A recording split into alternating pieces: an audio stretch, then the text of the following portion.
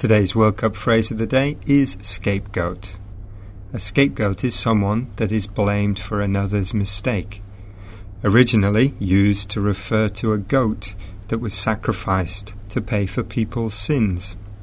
Yesterday, England were hammered by a technically superior German team that was full of imagination, verve and self-belief.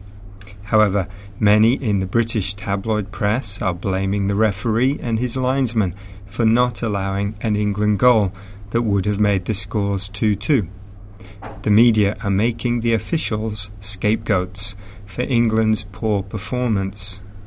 The fact is that England lost because they were not good enough.